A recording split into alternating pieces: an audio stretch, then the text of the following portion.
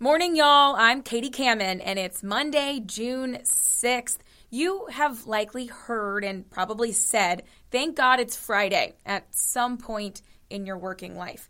Believe it or not, though, today is the one Monday of the year where we're supposed to switch things up. DaysOfTheYear.com tells us today is National Thank God It's Monday Day. It's all about seeing Monday as a positive day. I'll let you ponder that while we switch over to the weather desk for your first alert forecast. All right, good Monday morning to you. I'm meteorologist Joey Sovine. A mild start out the door this morning. Temperatures around 70 degrees. We'll warm up into the low 80s at lunchtime and then up in the mid 80s for highs this afternoon. Like the past couple of days, back and forth with some clouds, and can't rule out a couple of showers and storms. But overall, not terribly wet and probably not as wet as many of you were over the weekend. 89 degrees tomorrow, mainly dry. A little better rain chance on Wednesday with some scattered showers and storms. Temperatures will start to climb. Second half of the work week, we'll see high temperatures in the low to mid 90s with just a slight chance of rain Thursday and Friday. You're listening to Morning Y'all, your local headlines and first alert weather forecast, powered by the Lowcountry's news leader, Live 5 News. Now, let's get to your morning headlines. Well, a gruesome sight as at least 50 people are dead and more hurt after a shooting at a Catholic church in Nigeria. According to Reuters that spoke to a local doctor, no fewer than 50 bodies have been removed from the church in the southwest portion of the country. The president of the country is condemning the attack, calling it heinous. According to local media, gunmen fired at worshipers and used explosives at the church.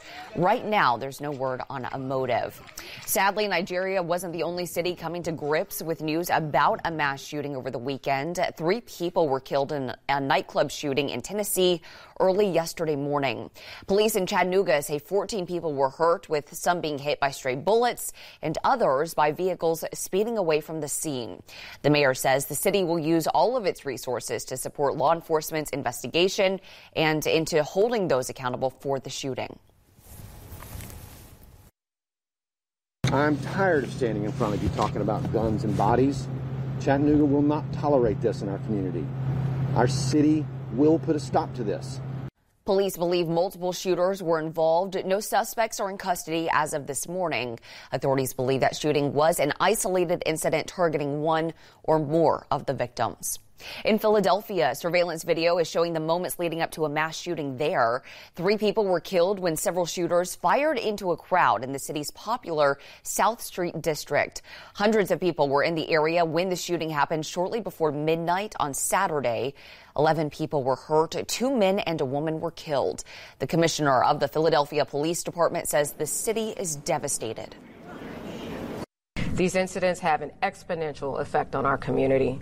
And it not only impacts the individual that's been directly victimized, but it victimizes their loved ones, their families, and their neighbors, neighborhoods all over the world. It's unacceptable. It's beyond unacceptable.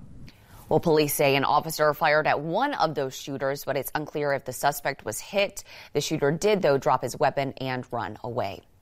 Following a devastating weekend of violence, there's a lot of debate about the changing of the country's gun laws. In a new CBS News poll, a majority of people our national unit spoke to believe that mass shootings can be prevented.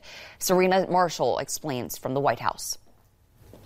On Capitol Hill, Senate negotiators from both sides say talks for new gun legislation are making progress. It feels to me like we are closer than we've been since I've been in the Senate. I've never been part of negotiations as serious as these. President Biden has called on Congress to act. Let us finally do something. But it's already clear that some of the measures he supports, such as a ban on assault weapons and high-capacity magazines, are not likely to move forward on Capitol Hill. Other measures, though, like expanded background checks, remain on the table. We are broadly trying to figure out what has 60 votes. Significant mental health investment, some school safety money, and some modest but impactful changes in gun laws. Getting to 60 votes in a 50-50 Senate will be hard, especially as the latest CBS News poll shows the stark partisan divide, with the majority of Democrats believing the U.S. would be safer if fewer people had guns, whereas 46% of Republicans think it would be safer if more people had them. Instead of talking about Democrats always wanting to take away the rights of gun owners, law-abiding citizens especially, why why don't we talk about the root causes of these problems? Toomey, one of the 6 Republicans in those bipartisan talks, says there is room for compromise. I think there is a place to land that's consistent with the Second Amendment. Those Senate negotiators hope to unveil their bipartisan package later this week. Well, over in the House, they plan to take a vote on gun reform legislation.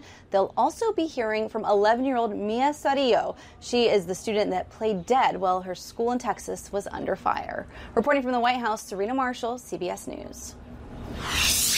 Here in South Carolina, a high school graduation party ended with gunfire in Somerton. The Clarendon County Sheriff says 2 cars pulled into the yard and opened fire, hitting 8 people, killing 1. That party happened on Highway 15 near St. Paul Road. According to the sheriff, 150 people were at the party when that shooting erupted around 11 o'clock Saturday night.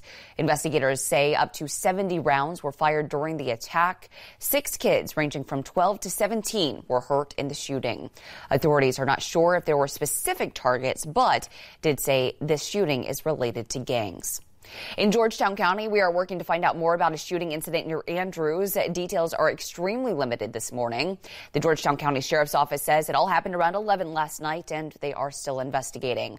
Of course, we'll be sure to update you as more information becomes available.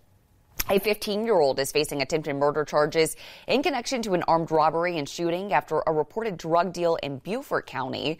The Beaufort Police Department says she is also facing armed robbery and conspiracy charges.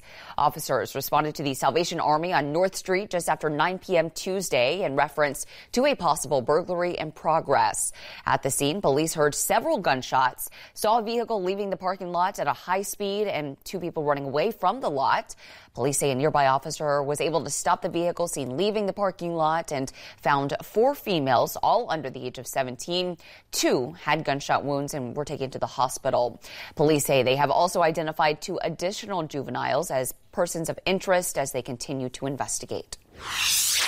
Well, if you live in the West Ashley area, you could soon see some new commercial businesses and restaurants going up near West Ashley Circle. City of Charleston leaders say that area is steadily developing as the community continues to grow, and today the city will be meeting to discuss future plans. Lauren Quinlan joining us live. And Lauren, what exactly are they planning on building in that area? Michael, I spoke with the city of Charleston, and they say some new businesses like a car wash, restaurants, and retail stores will allow people in the community to have some new amenities in their own backyard.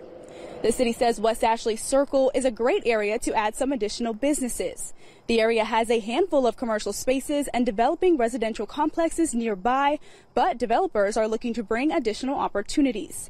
That's exactly what's on today's agenda. The city is hoping to get one step closer to beginning this project. If approved, a Time to Shine car wash, restaurants, and retail stores could be built at the corner of Bees Ferry Road and West Ashley Circle, a relatively busy intersection. Right now, most of the area is full of trees, but the city says developers are looking to preserve as much as they can. It's positioned in the right place, given the commercial nature of the Bees Ferry corridor, the intent of the West Ashley Circle, which in large part was, to help facilitate additional kind of retail and commercial core for this part of the community. The overall goal is for people living in this community to not have to travel outside of this area to reach these everyday necessities. Today's meeting is open to the public and starts at 4:30 p.m. at 2 George Street. Live in West Ashley, Lauren Quinlan, Live 5 News. 2 friends with backgrounds in the military will be continuing their 5-state journey in a kayak to raise $50,000 for charity. Ray Arena caught up with them as they made a stop on the Charleston Peninsula. 2 friends from North Carolina and Virginia say they're kayaking over 800 nautical miles in order to raise tens of thousands of dollars to help veterans in need. Brock Dick and Keith Menifee set off from Virginia Beach last month, and they're headed to Fort Pierce, Florida, in their 22-foot kayak. The pair say this trip has been in the works for 2 years, and all proceeds will be donated to the Gary Sinise Foundation. So far, the 2 friends have raised over $4,000. They add that this trip is dedicated to all veterans, whether their injuries are visible or not. Be able to realize that no matter what challenges that we personally come across in our lives, whether it's stress or whether it's some sort of downturn or whatever it may be that comes along your path, that you can still push yourself and take on challenges and kind of get beyond whatever limitation that you set inside of yourself.